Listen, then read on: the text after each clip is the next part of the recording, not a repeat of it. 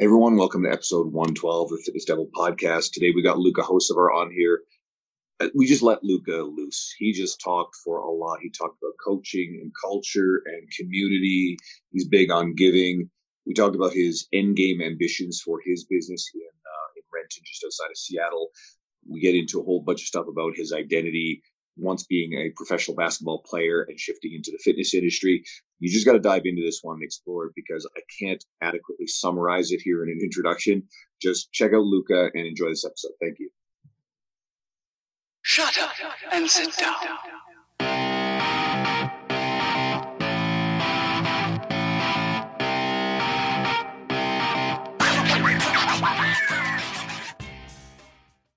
We're good. We're live. We're live. All right, cool, guys. Welcome back to the podcast. Thanks for joining us again. So this podcast comes out of 2 years ago. I went down to a fitness conference in Renton, Washington. That's just outside of Seattle.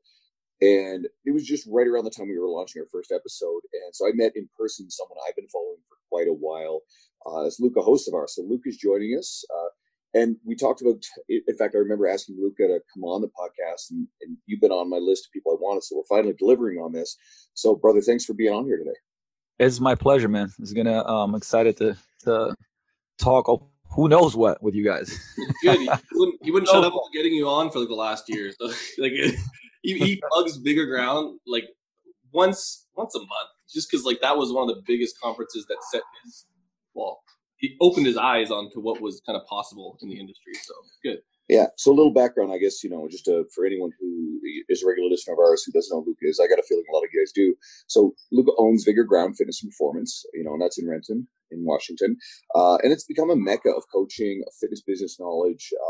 Luka's a big educator in our industry, hosts a lot of seminars. Like if there's a facility that has a lot of in-service seminars, it's Bigger Ground. So your coaches are always being educated in all kinds of cool stuff. And I obviously went to the Bigger Ground Fitness Business Conference. It was 2 years ago. You had one again on the same fucking weekend as our Evolve Canadian Strength Symposium, which was just bad luck. So Luka and I chatted, and so we made sure we didn't overlap for next year because I want to go again. And you also have both the Vigor Life podcast and the Yo the Business and Fitness podcast.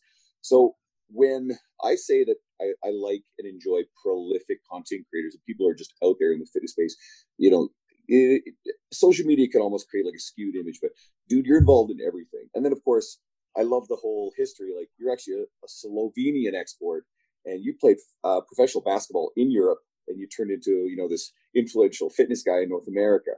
So guys, please welcome them. So let's get right into this. No, let's stop. I kind of heard it, all right. But you played professional basketball. That doesn't even show up on your Instagram. No, I don't think you know what, maybe, yeah, I'm completely fucking up my profile, I guess.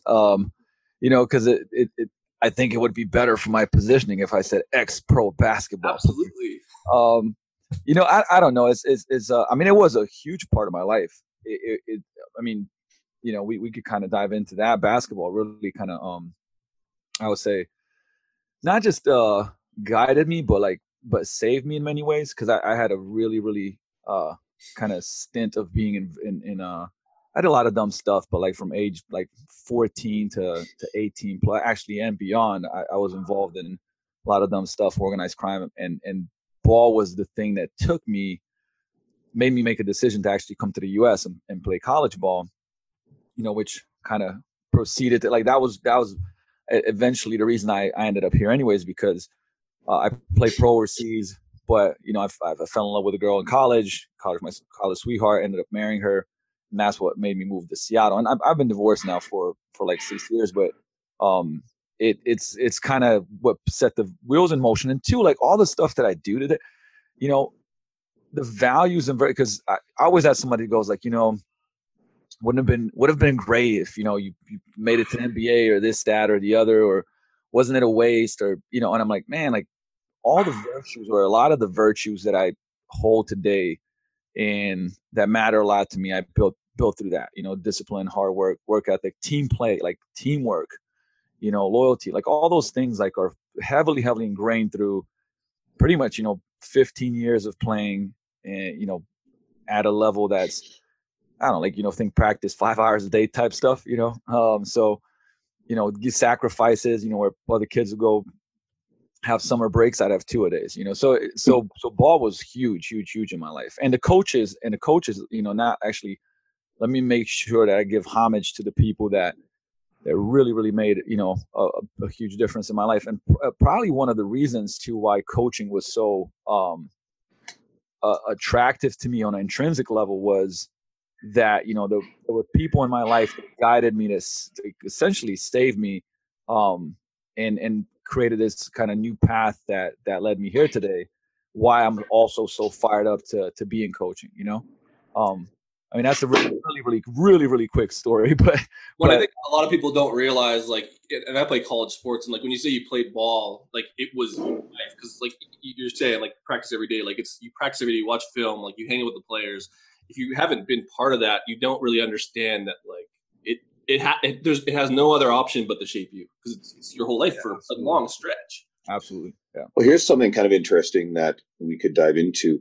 You know, I'm certainly of the age. I only played high school sports. I never got into college stuff, but you know, athletics was huge for me. And you and I, Luca, are at least of that age where we be retired now for professional sports. We made it. We know that, all right. So right now, like your career is flourishing in the industry with a, you know, really bright future.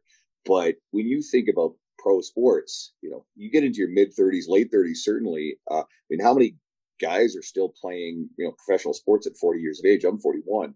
So that's the end of that. Now, some people take it further, but a lot of athletes get really lost because their entire identity is completely wrapped up in them playing their sport. So it's like, what do they do next? And, you know, I think as fitness professionals, our identity gets wrapped up in it, but at least there's no aging out within the fitness industry. So I don't know what you think about all that stuff. Yeah, I mean, it's I've been around it enough. You know, I mean, I personally had like definitely a dilemma when I had to make that choice, and I made the choice of like, you know, okay, I'm going to be done with, you know, pro basketball, right? And you have this like, well, who am I if I'm not there? You know, this thing that I've put so much into. I think that's the bigger thing, is that when you sacrifice so much, and then to have to go like, you know, not that it's not going to work out, because I could have kept playing.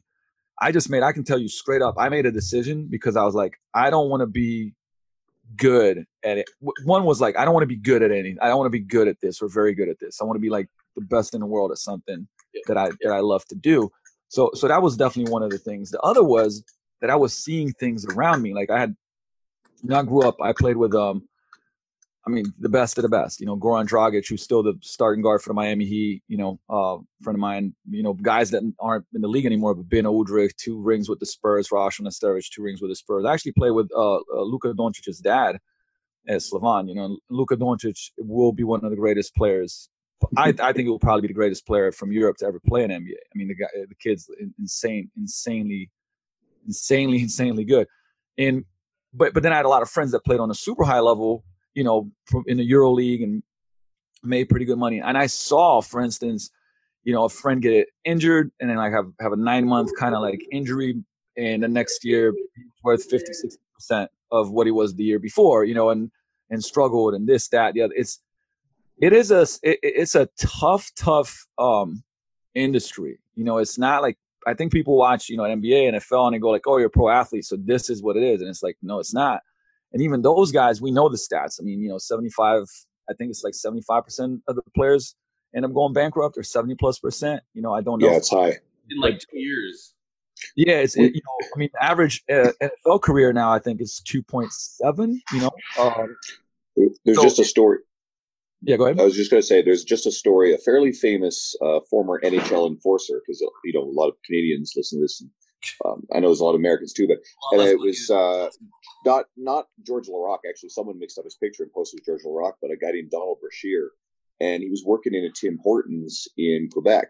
Now, some people are sort of like making like negative light of it, but you know, man, like it's a dude who's just doing something positive. So I don't look down upon that at all. But you know, he's also a guy who made millions of dollars in his NHL career, and you know, turning around and he's working in a place like Tim Hortons. Well, that sort of speaks to this. So, and you don't know the story, you don't know what's going on there. He's a NHL enforcer, so you could be dealing with things like CTE and some of the you know, mental, emotional struggles, the physical repercussions of years of concussions. So there's all that shit, right? Mike Tyson's a really super famous example of a guy who, I guess, lost it all. He's managed to stay a celebrity, but he was fucking I mean, throwing money around. we could go on and on, but I think the conversation, it's like what, I guess looking back now, a couple of things, right? Like you said, if most sports, if you make it to 35, you've had a pretty damn good career. I mean, there's very few Vince Carters in this world, but yeah, it's like, I think 22 years, who's a legend, but it's beyond that. Like, so let's say if your passion and purpose is, for instance, basketball, and you play till you're 35, okay, and you're done at 35, and let's say you've built some security up and you have some money, but forget about that. Like, even if you could survive, which very, very, very few people could playing a pro. Like, let me just say that, like, I've played with some of the best, and there's even very few of I said players that played in the league in Europe, like in the top leagues for 10 years, just have enough money to then be fine for the rest of their life. Like, very, very few. So, which means that at, like, for instance, 35, now you have to either invest that money somewhere or start a bit. Like, you got to go do something.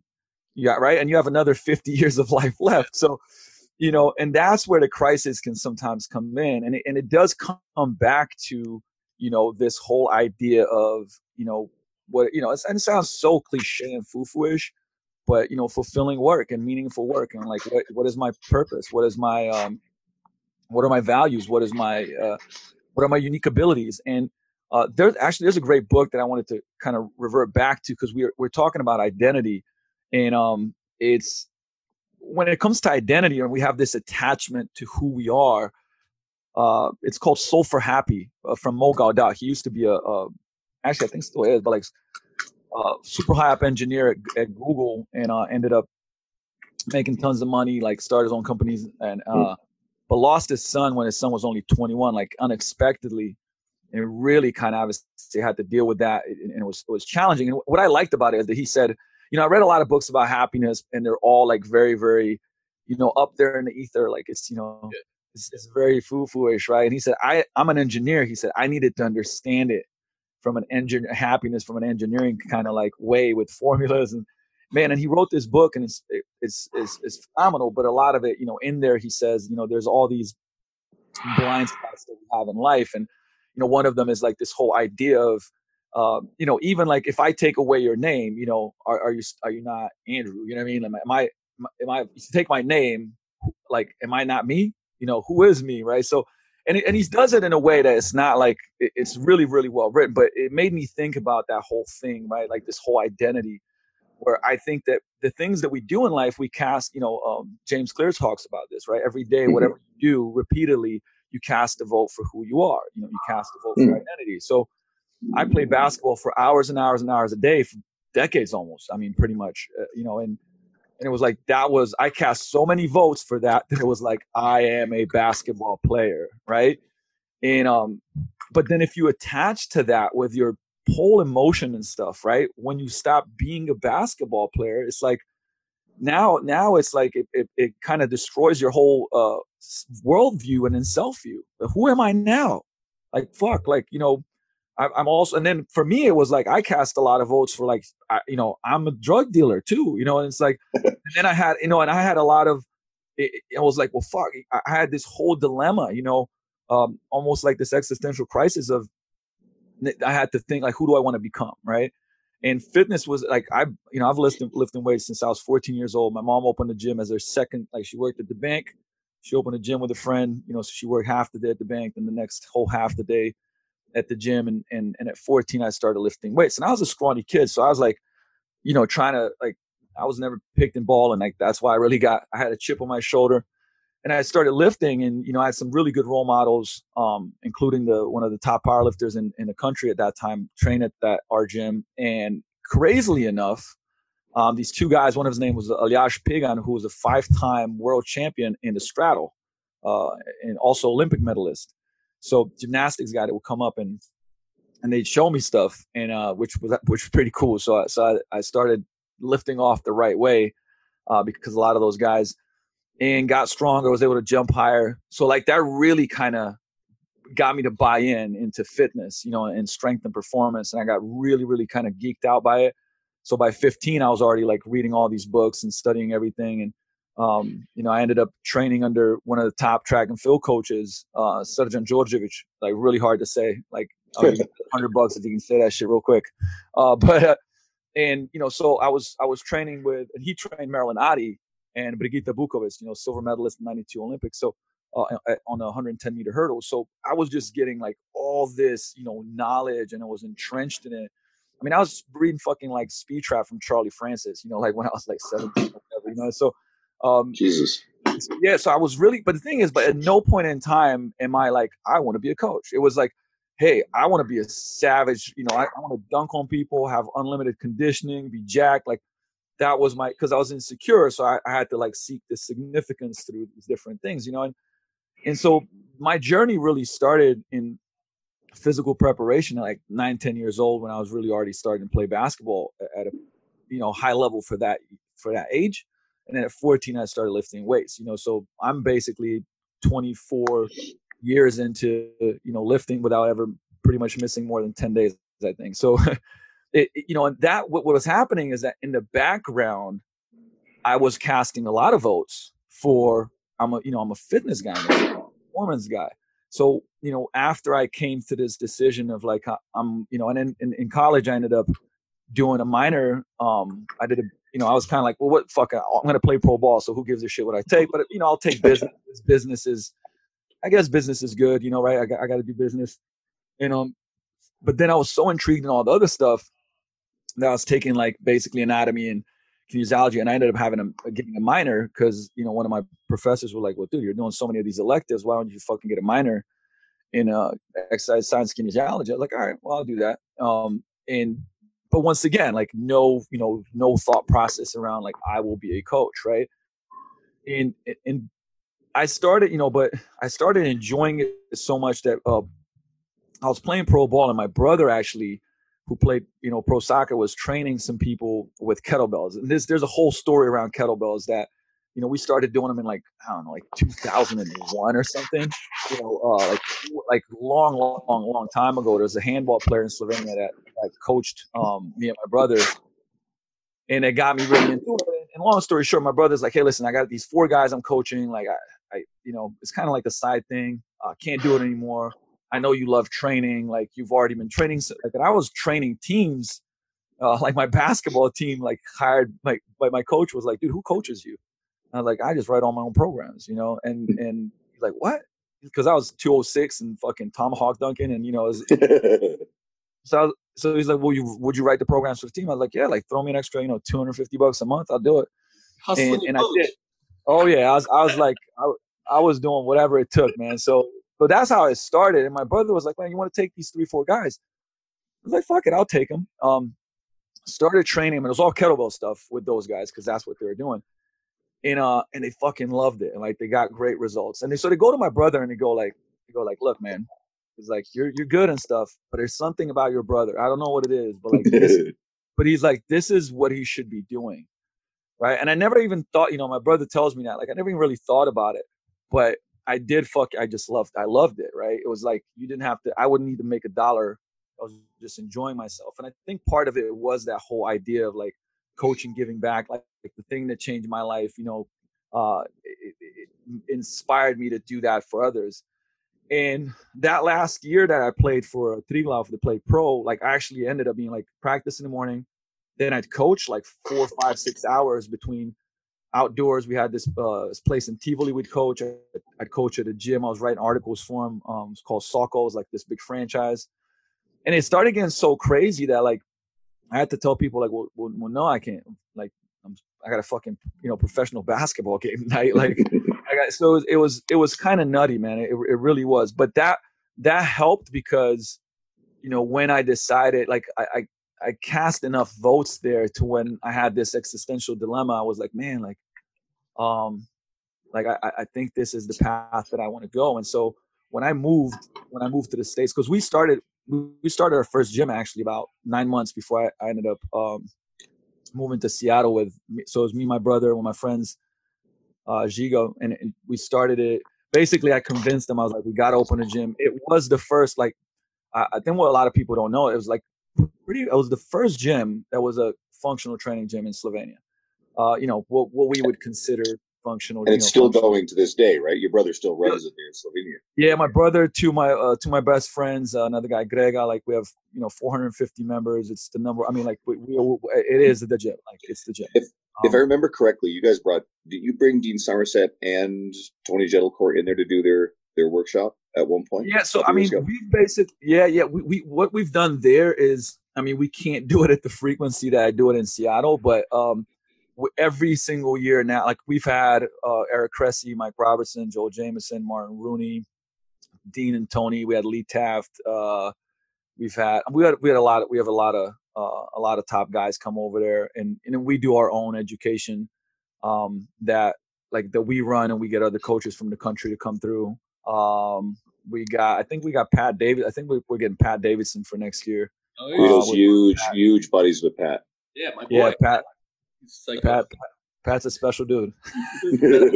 Likes to stir fucking things up. That's what I like. I mean, I don't know him well, but he's, you know what? This is a horrible term, but like he was like dubbed like the terrorist of the fitness industry, and like I have joy when I see one of Instagram posts pop up, because I just see people cringing reading it, and I'm like. The problem with his stuff too is he's a PhD, so if anyone says shit to him, like he lives it and is like brilliant, and like if you looked at him and didn't know him, you'd be like, this guy is a complete idiot. Like you're gonna post that on Facebook and they just get with it. I love it. I mean, because the thing, I actually was talking to Pat because I want to get him out to Vigor in 2020 as well. I mean, it's becoming so crazy now that like I've never, when I look at 2020, I legitimately have to go, where do we even fucking have space to, we have so many events already lined up for next year. I mean, we got Mark Chang, we got FRA, I just talked to Brett Bartholomew, so we're going to do an apprenticeship. We almost every year we have John Russin come back. We'll probably have another CPCS with Joe D and Smitty. I mean, it's crazy. Like we have to really think through. And then there's the summit, and so my goal is kind of to have at least 8, but more like 10 external seminars every year. Or in staff. Yeah, which is, I mean, it's outrageous. We've had in the last 10 years, we've had 72. Yeah. And which is insane. When you run events now, like we've done it now too, like even the concept of running an event is a lot of work. It's not just like you hire someone and shit, it just happens. Like that's a lot of work. Yeah, I mean, the thing is, the ones at the gym, I've done so many now that they're not that difficult. Now the summit, the summit is another ball game. That is let's just put it this, and I'll say this: my stress levels of putting it on have lowered because I've gotten a better with having event planners to help out a lot, and the Vigor team, and everything's just, once you've done it a number of times, it becomes less stressful. But it's still a crazy big undertaking. I mean, and I don't I'm very transparent about stuff, so I don't mind. Actually, I like to share as much as possible about the behind the scenes stuff. Like this year, was the first year I'm like, all right, I think we can break even on this fucking thing, and no, and what ended up happening is that we ended up actually buying breakfast both days for 230 people and lunch one day for 230 people. And the hotel was like, dude, there was more people than we expected. The foods ran out, and I was like, fuck it, cook more food, Yeah. And just to cook. When I said that sentence, cook more food, well, that was $17,000 right there. Jesus. So just so people understand that one sentence can cost you $17,000 when you run big events. And so that event cost more than 6 figures to put on, and this it's been like, that's the third event that we put on has been more than 6 figures. But I'll tell you what. So, and this hopefully is a lesson for just business, I guess. I always think about the person that's coming. Like I don't want to cut corners. I don't want to skip. I think about how can this person have an incredible experience, and I'm not going to be cheap, and put $1 in my pocket, but then the experience is not going to be what I want it to be. And of course, we sell stuff on the back end, thankfully. I mean, you have to, obviously, just the fact that it makes sense. But but I always, for the actual event, I always think about the experience and like, how can it be better than anything else that they've ever attended, you know, and that whole, you know, thought process of like, hey, if somebody paid $400 or $397 or $497, like that they won, they're like that, like I could go home and I was, you know, like legit. So yeah, I was gonna like follow up with that, so that way, you know, like I was there, so you know I was an attendee of that event, and it was memorable. I remember, you know, having sushi and sake that one night, and there were two dinners that were sort of the VIP things, and I got to sit down and have one-on-one conversation with Martin Rooney, who I've been reading his work for forever. I get to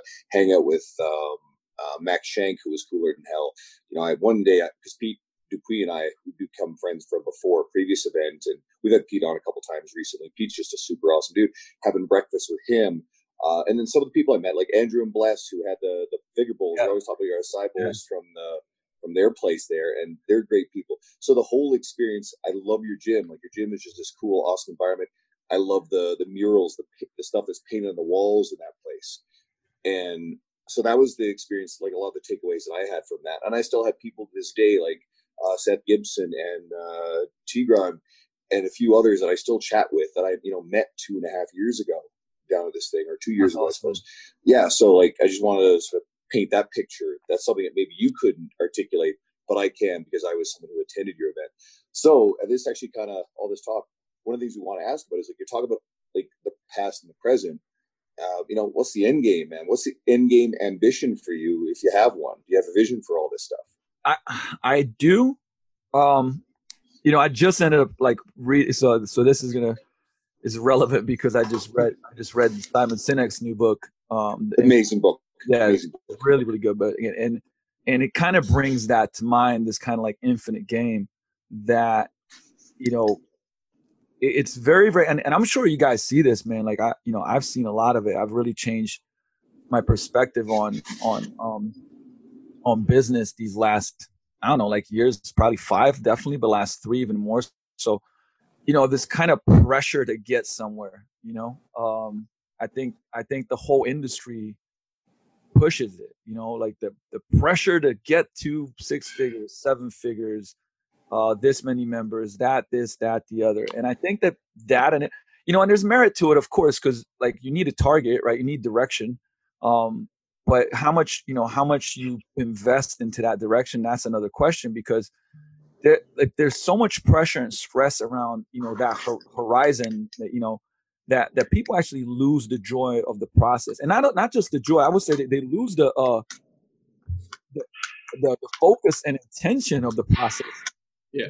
And so then the work actually isn't as good as it could be, because there's so much energy being put towards the next, you know, if we reach blah, blah, blah, blah, blah by this blah, blah, blah, blah date, you know, then everything will be okay. And then fucking you get there. Cause I've done that, right? Like, then I got there and I was like, okay, we're here now. Then we got to go to this place, you know? And that in itself can just become, I would say, a journey of, you know, what was that saying? There is no happy ending to an unhappy journey, you know? Yeah, you end up making decisions about the journey based on this financial goal. And if that wasn't there, you would have probably taken a different path. And like, I see a lot of people who are like aiming for money targets. They're making decisions solely based on that. And they almost lose sight of what they were even in it for. And then that's like cliche as well, but it's reigns true every time I've seen it almost. No, it is. And it's like, you know, I thought about it. And like, look, I think we all want to be, you know, I mean, what is successful is probably a whole another 10-hour podcast, right? But, yeah. Right. But I mean, I think that, you know, financial success, like, is important, of course. Like, it creates security. I can take care of my family. I can, you know, take care of my team and help them get to where they want to go. I can give back more, which is huge to me, is like paying it forward. So that's important, right? But like, what do you give up, you know, for that? I guess that's really the question. And so my thought process, like, I was talking to a friend the other day. I said, okay, you know, you got this 10-year path, and, you know, one guy, because of, you know, somebody told them that they'll never be anything and they're worthless, goes, fuck you. And then they go on this 10-year journey of building a business and making $20 million, right? And while they're doing it, they're fucking like miserable. They're just like, I don't give a shit about anything. I'm going to make this business that's worth $20 million, right? And they do. They reach it in 15 years. They reached that, and they got their 20 million, right? Like, okay, now I'm selling the business. Okay, now what? Now you got 20 million. Great job, right? And like, let's say I, on the other hand, go, okay, in that same time frame, I'm also busting my ass, but I'm like, man, this is really meaningful to me. Like, this thing that we're building is meaningful. I love it. I love what we're doing. There's competence involved. There's contribution involved. There's connection involved. Like, the three main intrinsic motivators of human beings. And yes, like, there's struggle involved. Like, it's fucking hard, but I'm busting my ass and I'm doing this thing I love. And I don't put as much pressure on myself about in 5 years being at blah, blah, blah million. But after, in that same time frame of 10 years, 12 years, whatever, I have the business do whatever. I'm arbitrarily saying some shit, right? 3 million, right? Whatever. Now, in that, whatever, 10 to 15 year period, who was more successful? So, because look, in that 15-year period, one person hated what they were doing. The other person loved what they were doing, right? The other person got to this place. But the thing is that 20 million really going to fulfill them? And we kind of know the answer to this, And that's that whole happiness thing. In the correct. It's like there is no happy ending to an unhappy journey. Would you want to live that? Like, could you imagine living a life? Well, there's maybe a good famous example of this. If anyone's familiar with Dave Mustaine and Megadeth, there's a guy who has hit the heights of superstardom in terms of like touring for a long career, tons of albums, millions of records sold, millions of dollars made. And the guy's been pissed off the whole fucking time because he got kicked out of Metallica when he first started. Yeah, I read about that. And that's showing up in a book somewhere. Whereas Metallica are fucking happy, living life, and doing well. Mustaine has all these gifts, and the dude has just been pissed off the whole fucking time. You know what? As soon when you brought that up, it made me think about because another book I just got done with was "Stillness Is the Key," which is great because I love amazing. Love his stuff. Yeah, Ryan stuff is great, but it's not in the book that he said it. I was listening, I think, to an interview with him. And it was like this kind of idea of, how like a musician will make it, they're a great musician and they'll make it, but they didn't make it big, like fucking Justin Timberlake big, right? And, he says at that point in time, they think, right, that was the curse, but maybe it was the biggest gift that they ever got because, we all know, but like I have some really close friends that train the biggest celebrities in the world, and they're like, they cannot leave the house, like they don't have, you know what I mean? And it's like, well, would you want that? Maybe that thing that you think was a curse was really a gift. And how big do you want to really get? A lot of people go like, I want to be the biggest ever, and it's like, do you really want to be the biggest ever? So these are like, we're kind of getting philosophical here, but I think. I went through so much shit in my life now that like I look back and I'm a lot more philosophical about stuff and try to mentor, I guess, the younger generation coming up. Hopefully, you see it though, because you can see the younger generation has that mentality that they can have it all now, probably because of Instagram and all the stuff they see. Oh yeah, absolutely. Like if you go through like you guys are 40, like if you go through that process in a time where that wasn't around, you almost had to live through it where everyone just sees it and it's like, this is how it is. It's not how it is.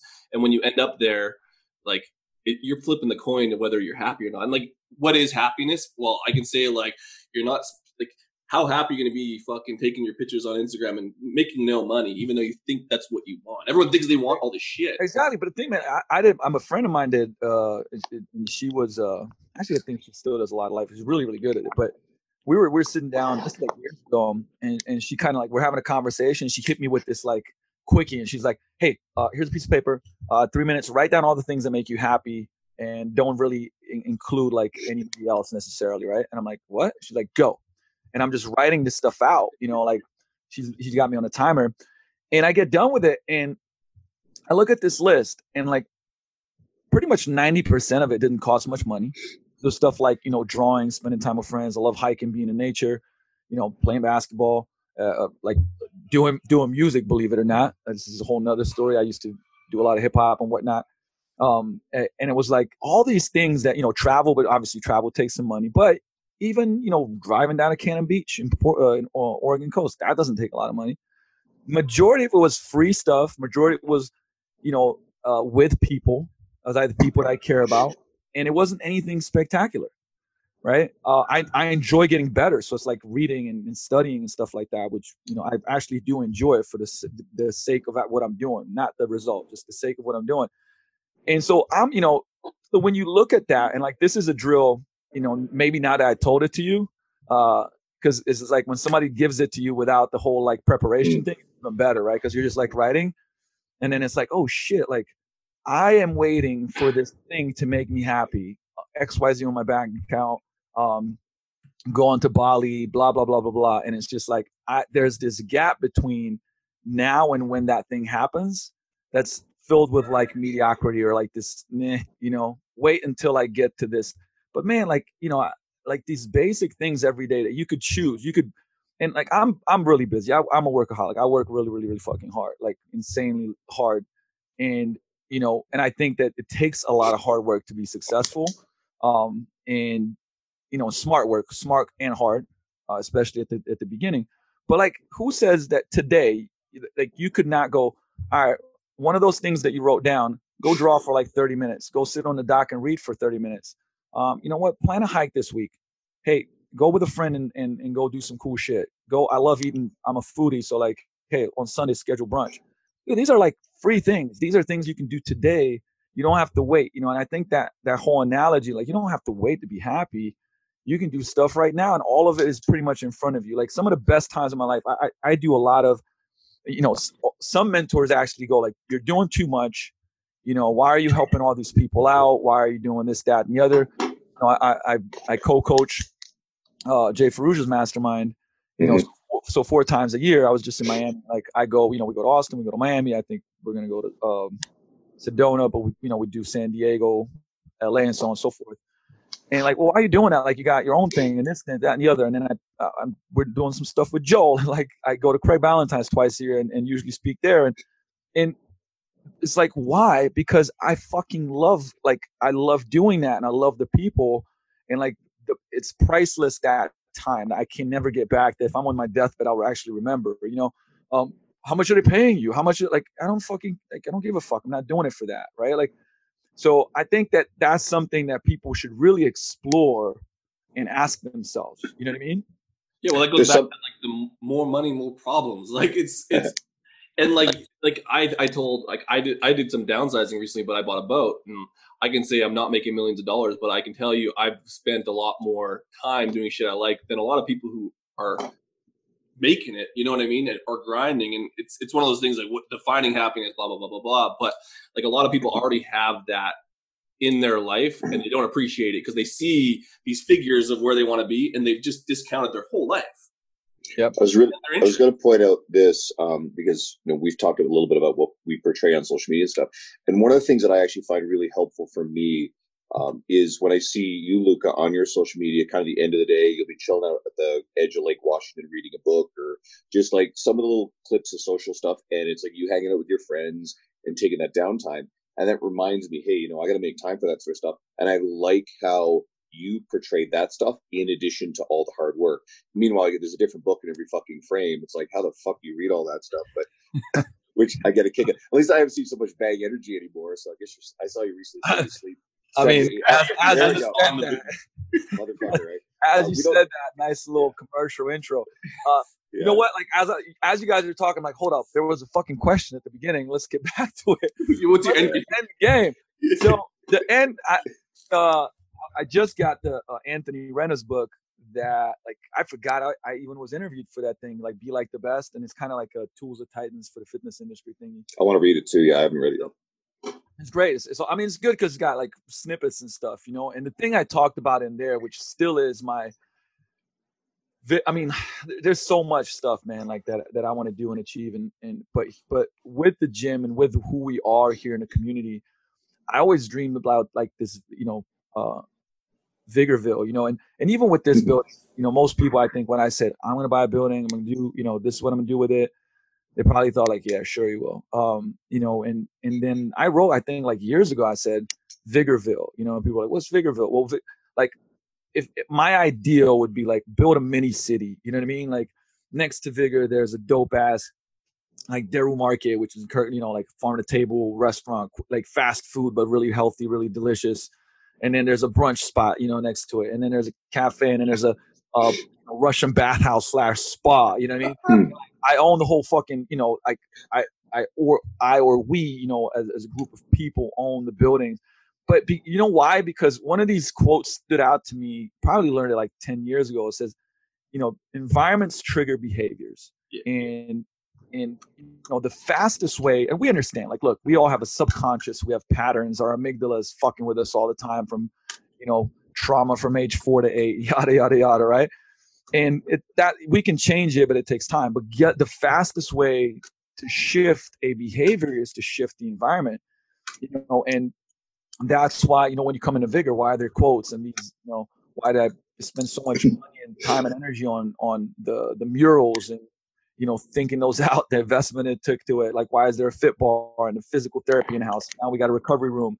And, I keep bugging Spencer Nadolski to fucking move his ass to Seattle so we can get the doctor in house, Yeah. And because that environment is going to trigger certain behaviors, and then our culture is going to be each of our members is going to help trigger the behaviors of other members to do better. The coaches are going to help everybody like do better.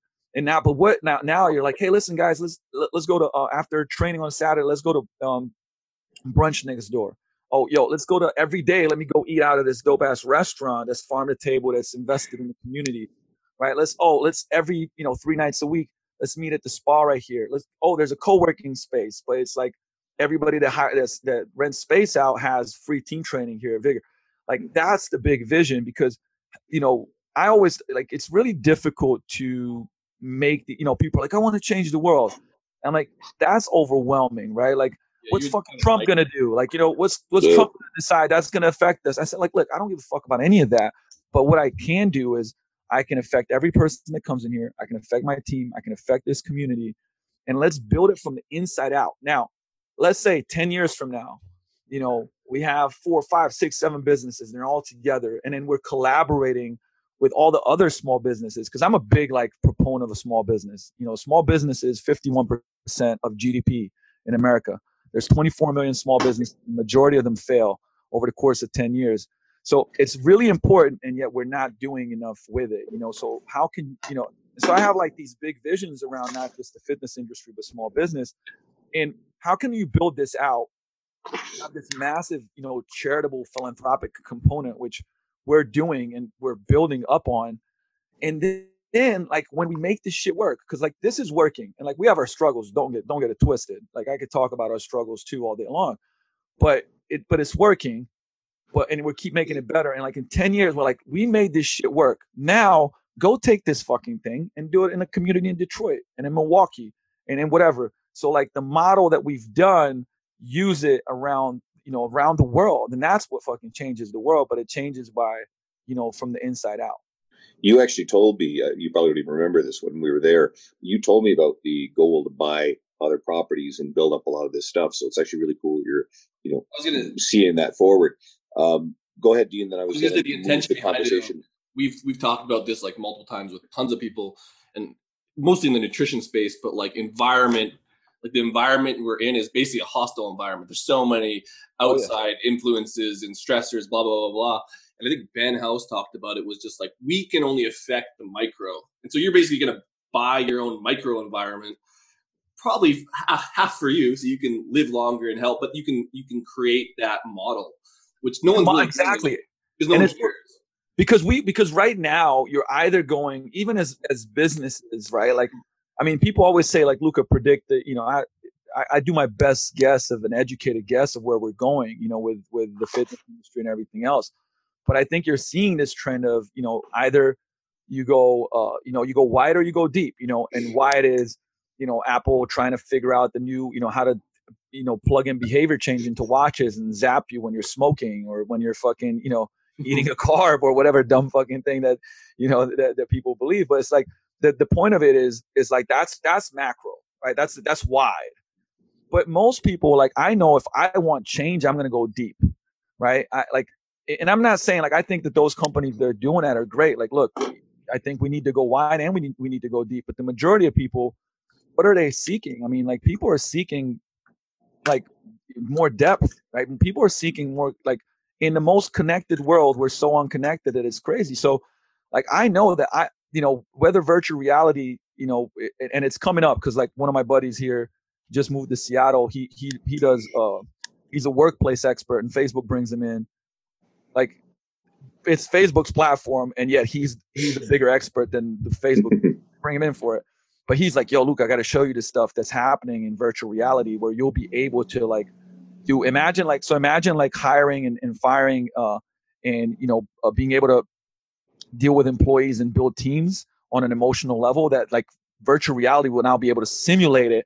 So you'll have conversations with with people that aren't really there. So you can train yourself to have radical candor conversations and crucial conversations. It's fucking gnarly stuff, right? Like, and he's like, dude, I got to show you this stuff. Yeah, it's bananas, and I think that will be like, see, I'm not against it because I think it will be helpful.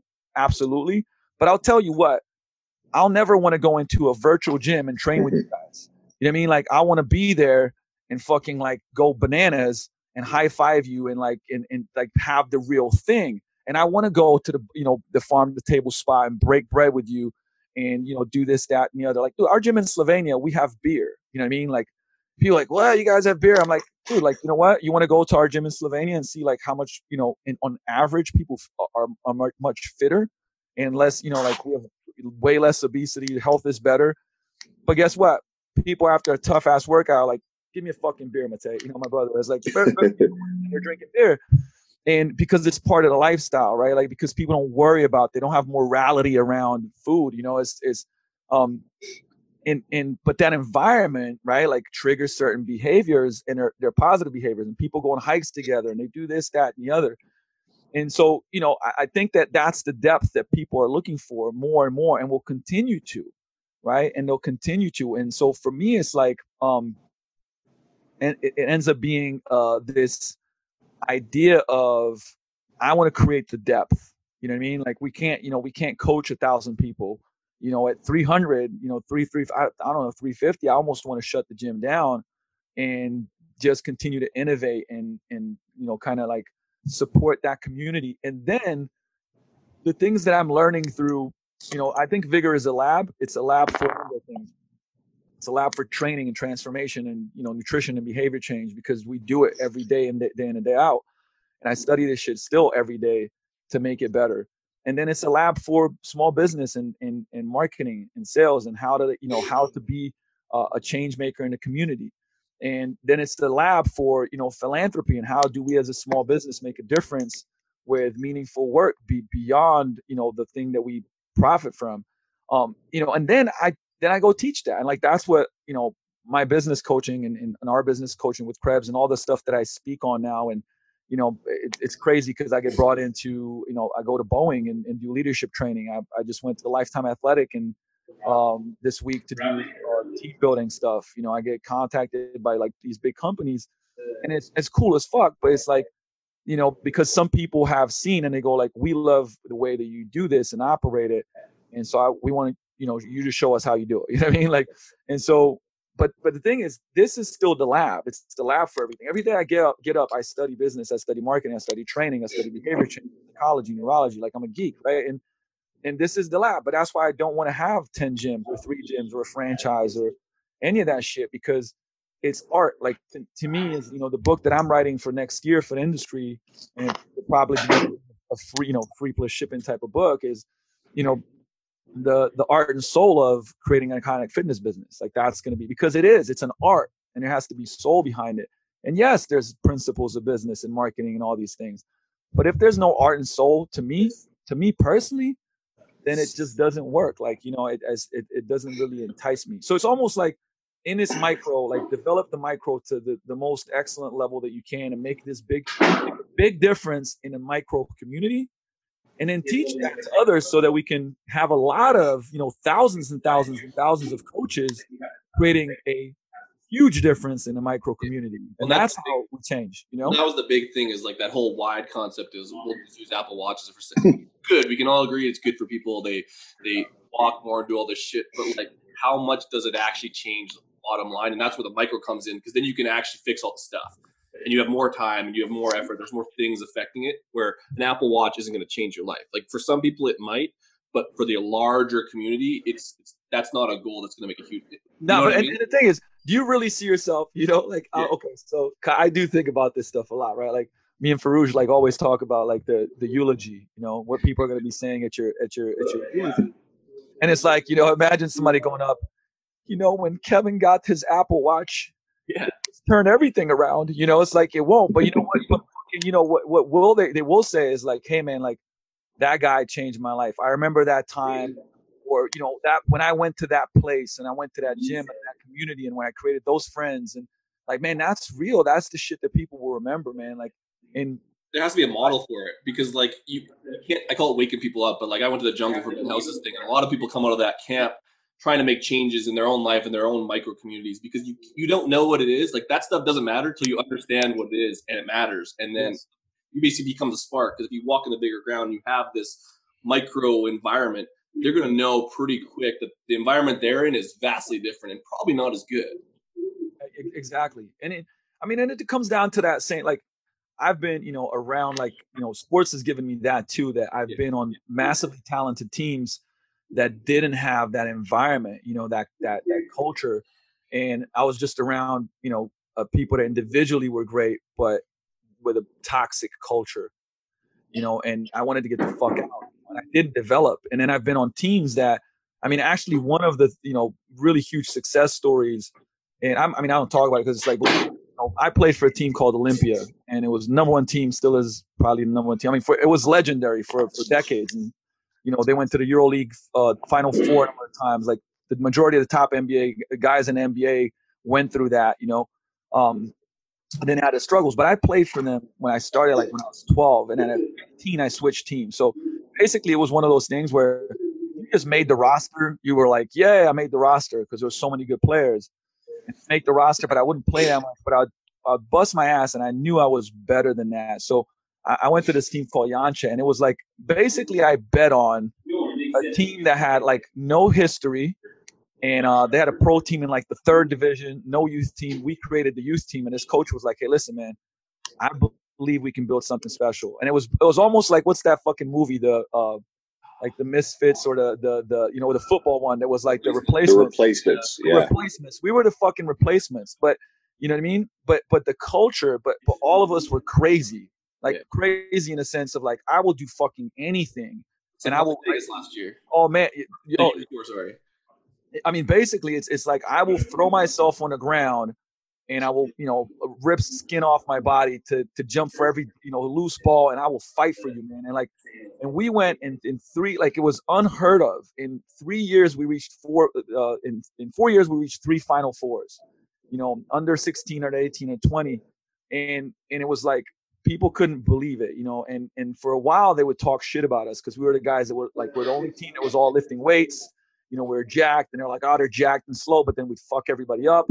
And the thing is like, that showed me what's possible, right? When you take a group of people that are so committed and dedicated to a unified vision that they don't have to have the greatest talent, but they can do unbelievable things. And like that team this day is now one of the top youth teams in the country. It has a history. Like we created that, and I go back to that, and my coach is still the coach, of those youth teams, and doing amazing work in the whole country with those youth teams. And so, like, I think about that, and I go like, hey, we're, you got fucking multi-billion-dollar companies. Look, Lifetime Athletic is a multi-billion-dollar business, but guess what? Like a lot of times, those guys are so concerned about, like, I don't know, turnover and shit. Like it's the little guys, Like, look, we're still the little guy at the end of the day, financially, if you look at it, right?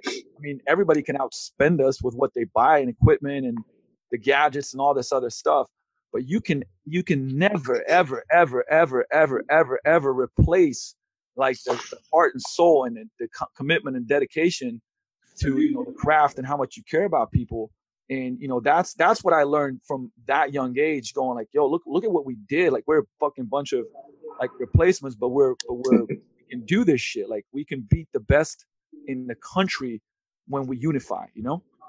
Well, it's interesting you mentioned small business, because I would say like unless you've been on a winning team and you understand that, I'd say a lot of people don't fit into those bigger businesses, and that's where small business comes in. You get a lot of those people that have had those experiences that want to make those changes because they know what it's like, and they wouldn't fit in those bigger companies because you lose that, like you do. You do, and actually, I was just like, I'll tell you this is really, really hard. So I put up a post and on Facebook, and I was like, hey, tell me a memory from Vigor Ground in the last 11 years. We have we're at 200 comments right now or something, like it's crazy. And probably 50% of people, maybe even more, bring up the garage. So the garage was my original gym here in Renton. And it's ironically, it's down the street from where we are now, like 400 yards. It's like a little white garage, no window, black mold, just fucking like shit show. But it became a cult gym. It was legendary. You can actually go 10 years back on YouTube and just watch, like, we're pushing prowlers in the middle of the fucking street. Buses are coming by and we're like, buses, like, no, hold up, we got 2 more sets. Cops called us. It was nuts, man. Jesus. But people bring that up because there was something about that place, right? It was smaller, and it was just something special about it, And the thing is, as you grow, like now, like I love where we are. I mean, this is an amazing building, amazing space. But as you grow with the team and the size and everything, you have to work 10 times harder to keep that culture. And we're in a process now where I'm trying to actually go backwards when it comes to that intimacy of space and, being like, guys, like it's us against the world. Like, there's this Arab proverb that I actually is one of my favorite proverbs when it comes to team. It's like, hey, better to have 1,000 enemies outside the tent than inside the tent. You know what I mean? And because it's like you have one enemy inside the tent, and the enemy could be somebody that's uncommitted.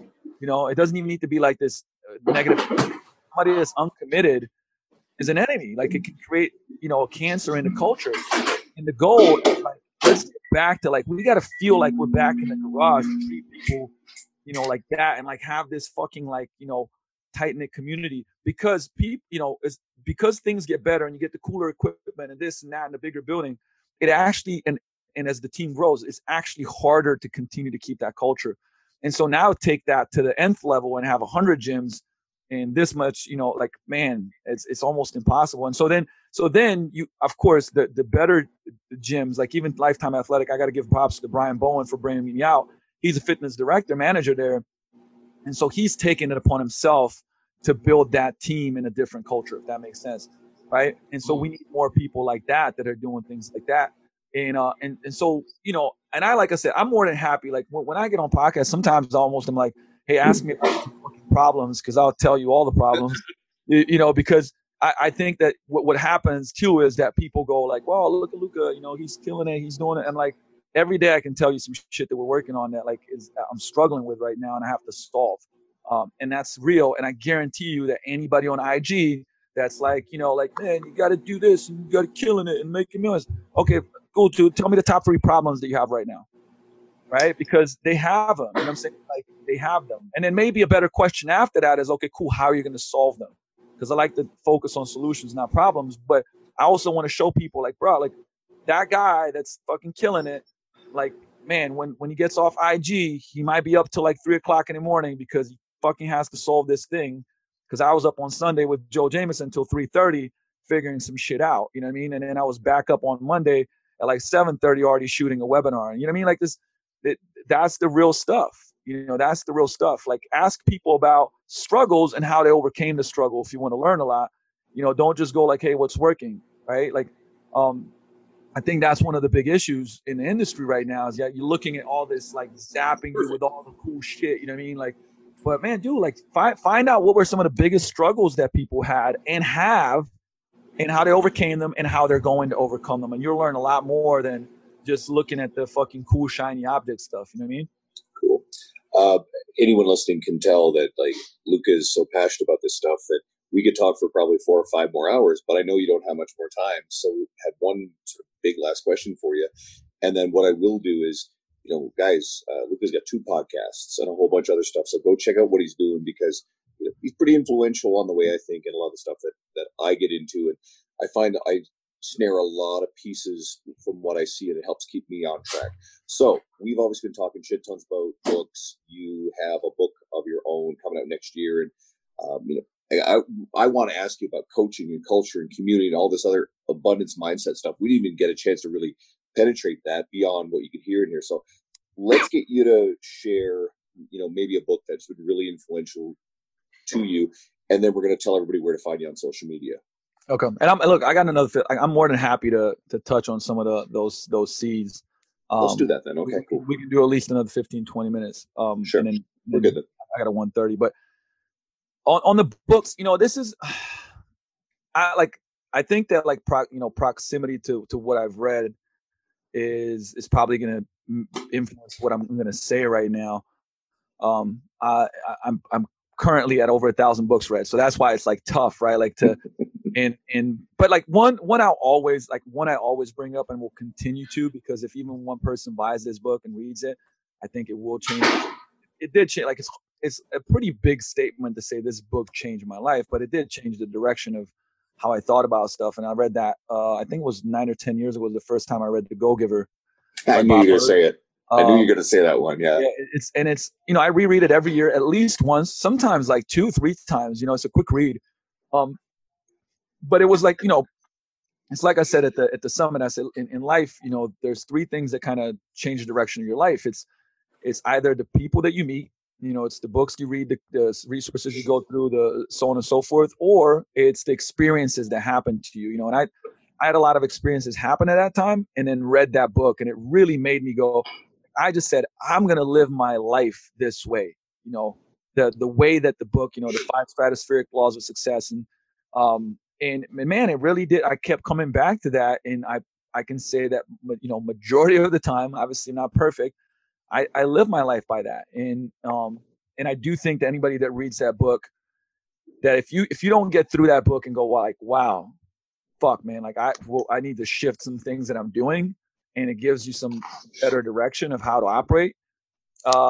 Honestly, if you don't get out of that, you probably got a fucking problem, and you need to read some other books that I'll give you. So it's a short book too, so it's easy to. It's a short book. There's actually 4 books in the collection now. It's Go-Giver Sell More, the Go-Giver on Leadership, the Go-Giver on Influence as well. And they're all great. They're all great because they all build on this story from the original Pindar. But the original, if you can read one, read the original. It's still, I think, the best.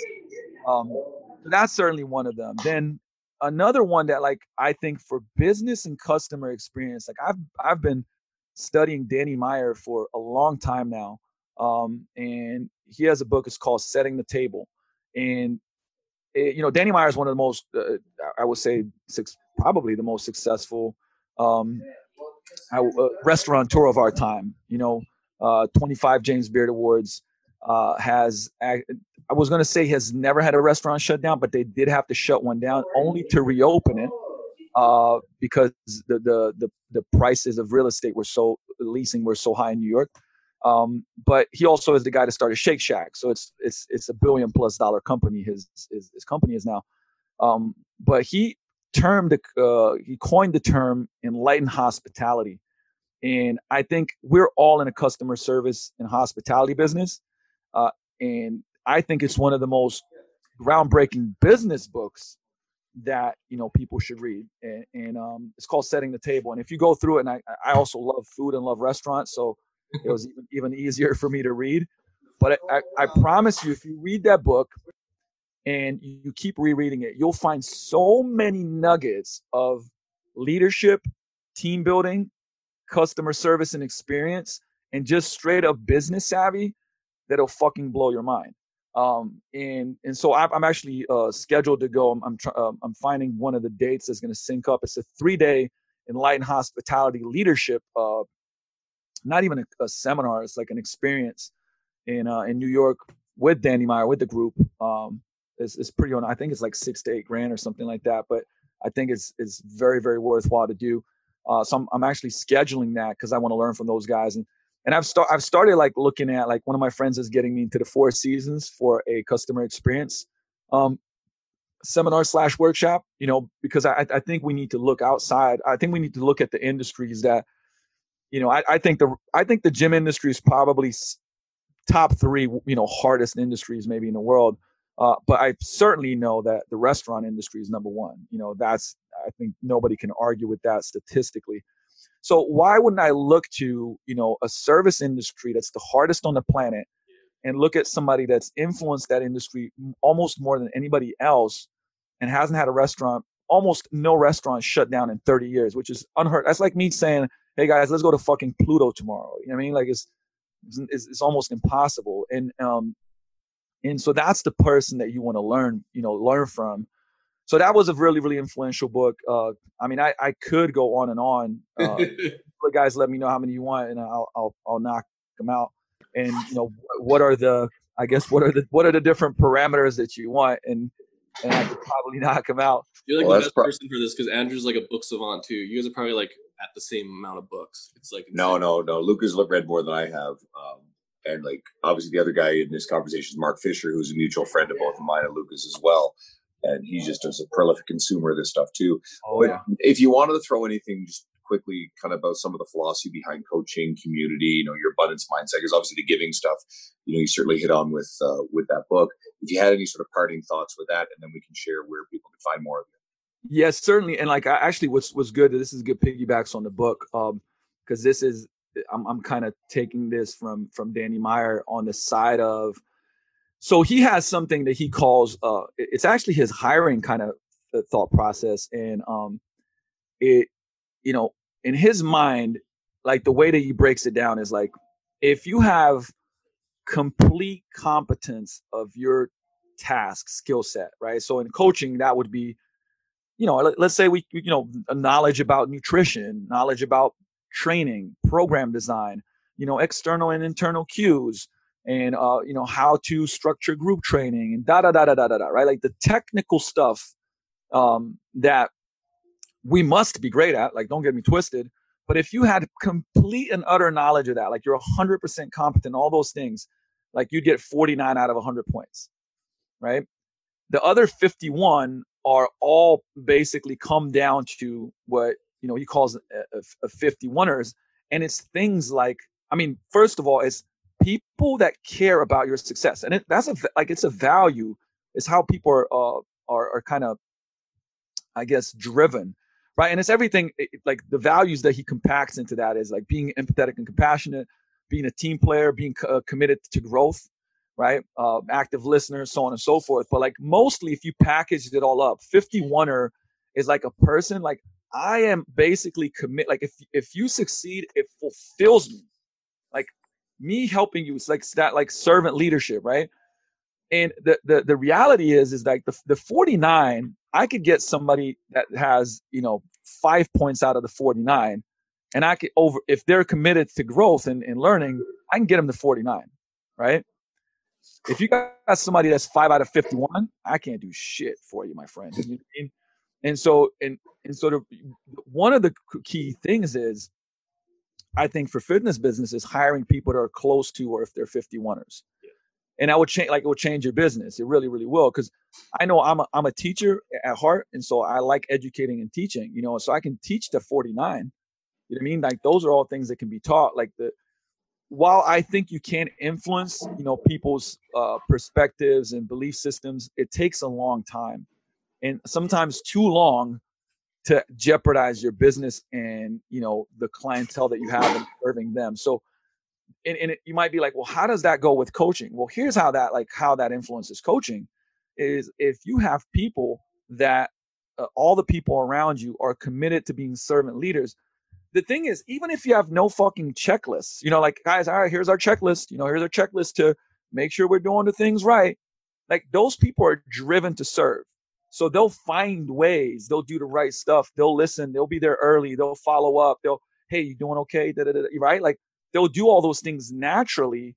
And then you can guide them a little bit and create systems and structures, but you can have every system and structure in place and somebody's not a 51er. They're not going to do that. You know what I mean? And it can't be taught. But guess what? I can teach you. I can teach you about program design. I can teach you about Nexus nutrition. I can teach you about systems of nutrition coaching. I can teach you all of that. Right. And it's you weird know. too. Like even as you talk about the 51%, it's almost weirder if it's not natural. Like obviously there's some learning involved with that, but if you're like a robot in the 51, it doesn't come off genuine. No, and if you guys listen, you guys will know this, right? Because you've been around people. Like as soon as you said that, like I have, like I know there's like yeah, sociopaths I have almost. coaches that we've had from like the last, no, like I'll say disrespect. Everybody is different, but I'm like, man, when you teach them the stuff, but deep inside, it's like, We had it. how are you doing? We talked about with Jordan Syatt. You can tell by how someone laughs. You know what I mean? Oh yeah, absolutely. Body language. everyone fucking knows. Like, that's why, like, it builds that up with everyone. Everyone sees it, they know, like they have fun, and it breeds that. But if it's a fake laugh, it's also the opposite. You're like, that guy's fucked up. Like, yep. And a person knows it too. Like, I mean, there's I know Frank Kern back in the day. He said so. Years ago. I was hanging out with him, like listening to him speak, and he goes, have you ever been at a conference where somebody's speaking and they're saying all the right stuff? Like they've studied the structure of presenting, right? They got it. They do the right things, but but you can't connect. There's just not like this subconscious connection, right? And you're like, I don't fucking know what it is. Like he's doing the right stuff, but I'm just not like, there's no emotion, right? Because like they've went through the technical aspects of it, but they didn't add the fire, the enthusiasm, right? Like, enthusiasm, the ism, right, that Martin Rooney talks about is like, I am sold myself, right? I'm sold myself. Like, and the thing is, I mean, you can't like, sometimes I would say morning podcasts. People go like, international people are like, hey, I got like a 7 a.m. podcast. I'm like, oh, fuck it, I'll do it. And I get up and I'm like, oh my God, why did I say yes? And the first 5 minutes, I'm like a little slow, but then you get me talking about this. Like I could be dead, you know what I mean? And like, I'd be like fucking like Jon Snow, he's dead. And then you start talking around coaching and I'm dead. And people around me are talking about coaching. I'm like, what'd you say? Fucking coaching? And like, I'll get up and like, I'm going because I'm so sold myself. And like, I'm so on fire about it that like, I'll get tired afterwards. But while it's happening, like, dude, I can't even fake this shit. And I know I had a bang, but if I had no bang, it doesn't matter. It's Luka juice, man. Like, I can be on fire about it.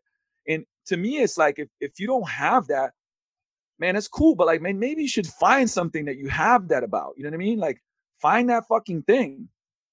Like that for real. Like the thing is, it's not worth. I feel like it's like the whole, John Gordon, like the energy bus. And I say like, hey, he talks about have the right people sitting on the bus with the right seats on the bus. I'm like, fuck a bus. Like we have a spaceship. You know what I mean? Like we got a spaceship and we're going to fucking another galaxy. So the people that are on that seat on that spaceship with me, like, you know what I mean, need to be the right people. And if you're like, like, man, that's not the right person. And like, that doesn't make you a bad person. I love you. But hey, maybe you should check out some other place or some other, that will get you fired. It also comes around circle to what we're talking about the micro growing too big is like that quality gets harder to find the more you try to add it in because like there's a shortage of those people and like that's why cream rises to the top. Like it's hard to find those qualities and I think that's what a lot of small businesses that go bigger have the biggest problem with is they get worried about getting the wrong people and like the wrong people is the ones who don't have that.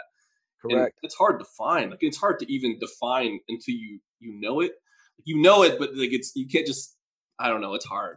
Well, here's the thing. I'll say that. Like, where does it begin though? Like, it begins with you because I think that a lot of people have a hard time finding it because they don't know themselves.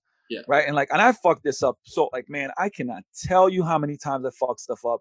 So this is a lot from experience, right? Where I thought I was like, oh, I should hire this and that. Like, the clearer I am about who I am and what I want and like what I believe in. It's like now I know I'm like, man, that person doesn't fit, man. And they just, it's almost like this visceral response. Like, I see some stuff happening. It's no bueno, and I've made decisions where my mistake is I'm a helper. So a lot of times, like when a person would be doing dumb stuff and they keep doing it and keep doing it, like, I'm like, oh, I can help them. I can help them change, I can, and like, because that's what we do. But, you can't, like, you're there to help clients change and you're helped to grow and develop your team. But there's a big difference. Like, man, if you start from a good foundation, which is to me culture fit, man, then you can do a lot of great shit. But if there's no culture fit, it's a lot of work to move this little bit. You know what I mean? I was just with my buddy Ryan Fisher, and he's talking about his gyms at Chalk and like his CrossFit gyms. And essentially, he's like, I know within 10 seconds, like I'll quit the interview just because they don't vibe with me. And like that's the same conversation. His method for it is vibe, but like if they don't have that, he can't do anything with it. But you can do the other shit.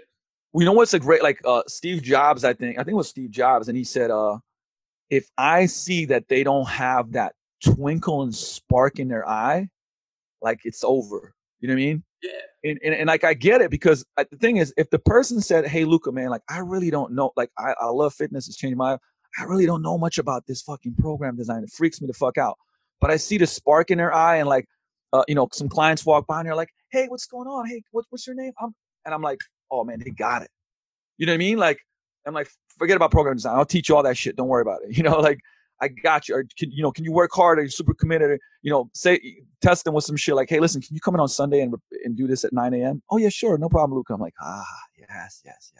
Well, right? Like it goes to the other fact too, for like anything, because we got a lot of coaches that listen to this and trainers. Is like because kind of if you have that drive or fire, find places that fit that too, because that goes back to going to like the bigger business. You will get lost in that and you will hate it, as opposed to finding someone who appreciates that quality, because that's where you want to be a lot of the times. That's just as hard. For sure. And that's, why that's why I say with Justin Jay's mastermind, I have a guy that's changing industries, works for his pops, and he's moving to Austin. He's like, I want to be a trainer. And she's like, what do you think I should do? Like, should I go try to find a smaller gym and work there, or should I go to a big box gym and work there first? And I said, well, both of them have benefits, but I was like, I would have you consider going an intern at the best gym in the area, work for free.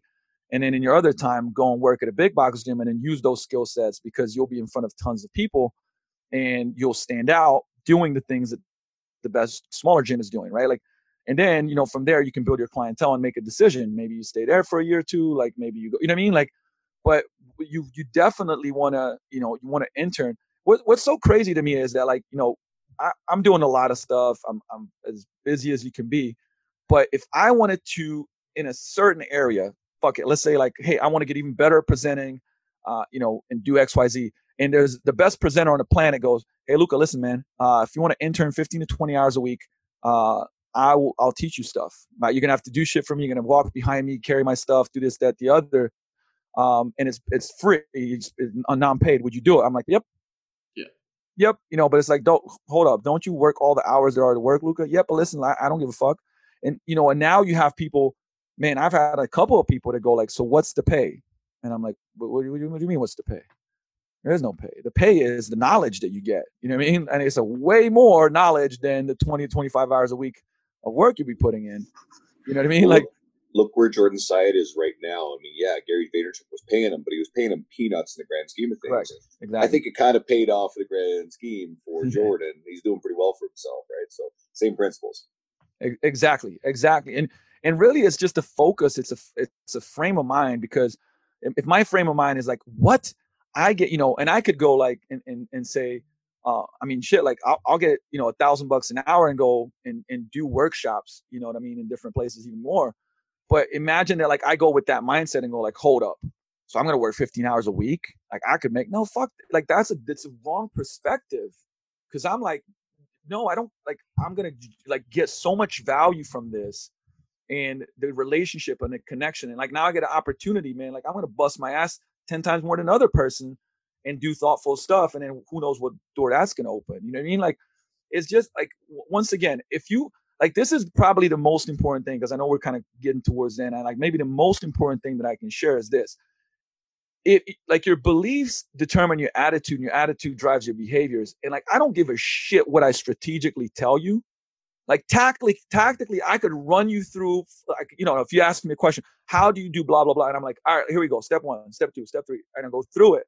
It will not matter if your belief system is somewhere else. Meaning, like, if your belief system is that you're not worth, I don't know, $150 one-on-one per hour for a training session. If your belief is like, my family's never been successful, and I'm never meant to be more successful than blah, blah, blah, right? Or, insert whatever belief you want. I'm unlovable. whatever. My genetics are so shitty, I'll never be lean and jacked and whatever, right?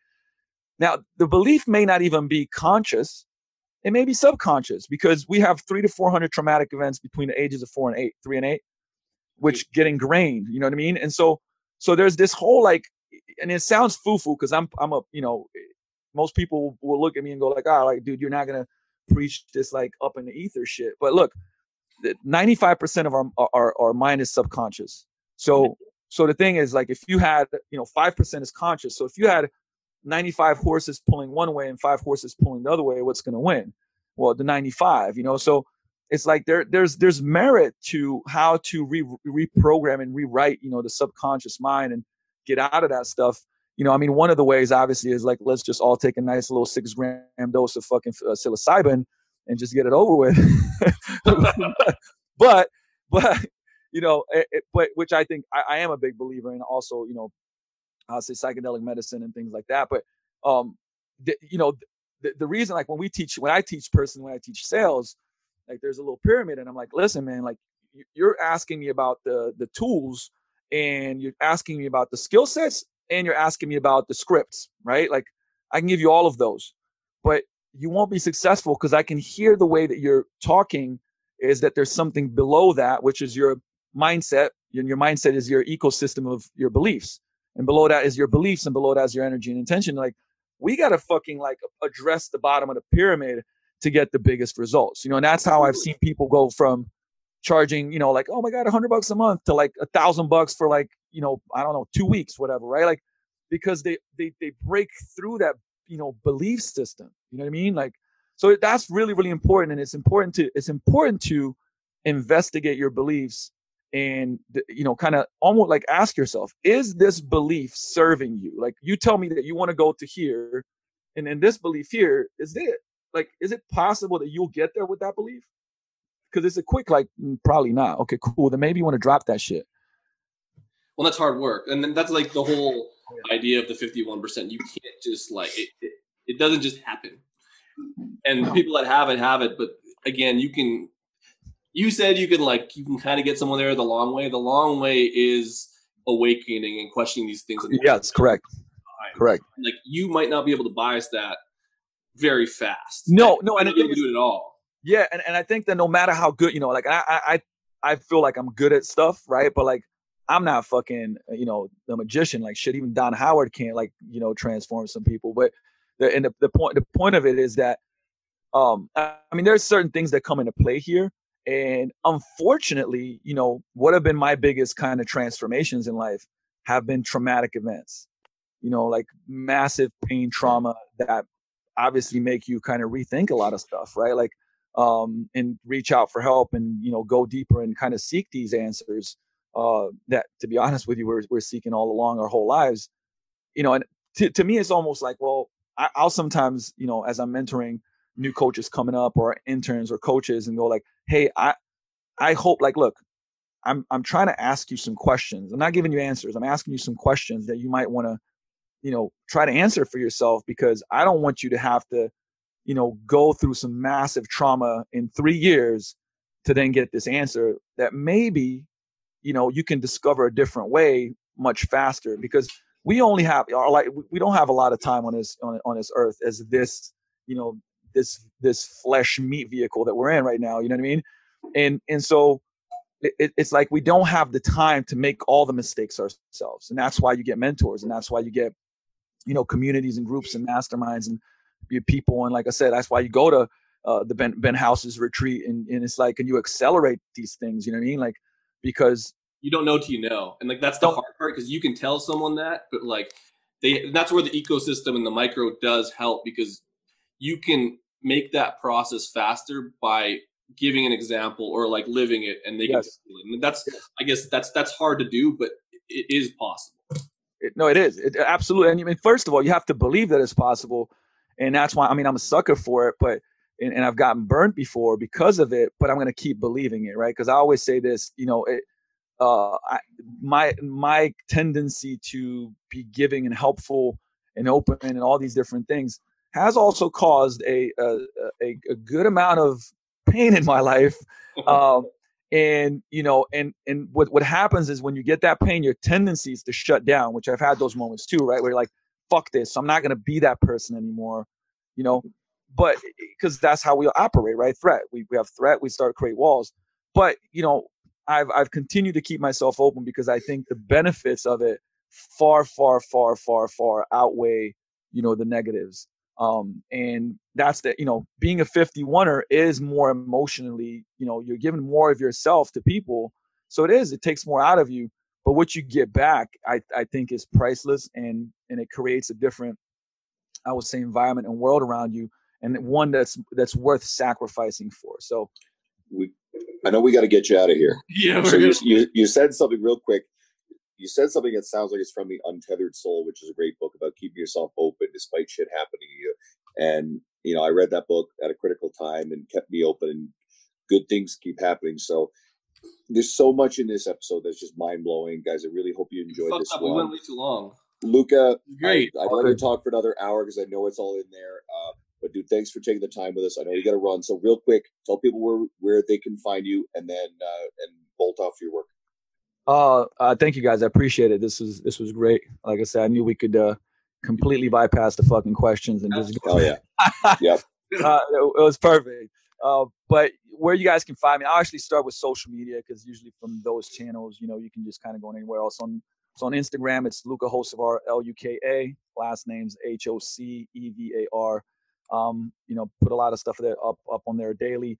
On Facebook, it's same thing, my personal Facebook, but where we put a lot of the content, at least the training content, is on the Vigor Ground Fitness and Performance page. So if you go on Facebook and plug in Vigor Ground Fitness and Performance, it'll pop up.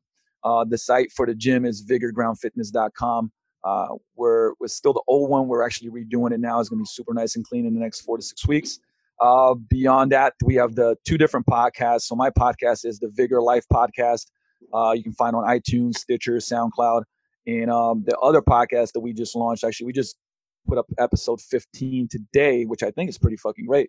And it was the Business and Fitness Podcast.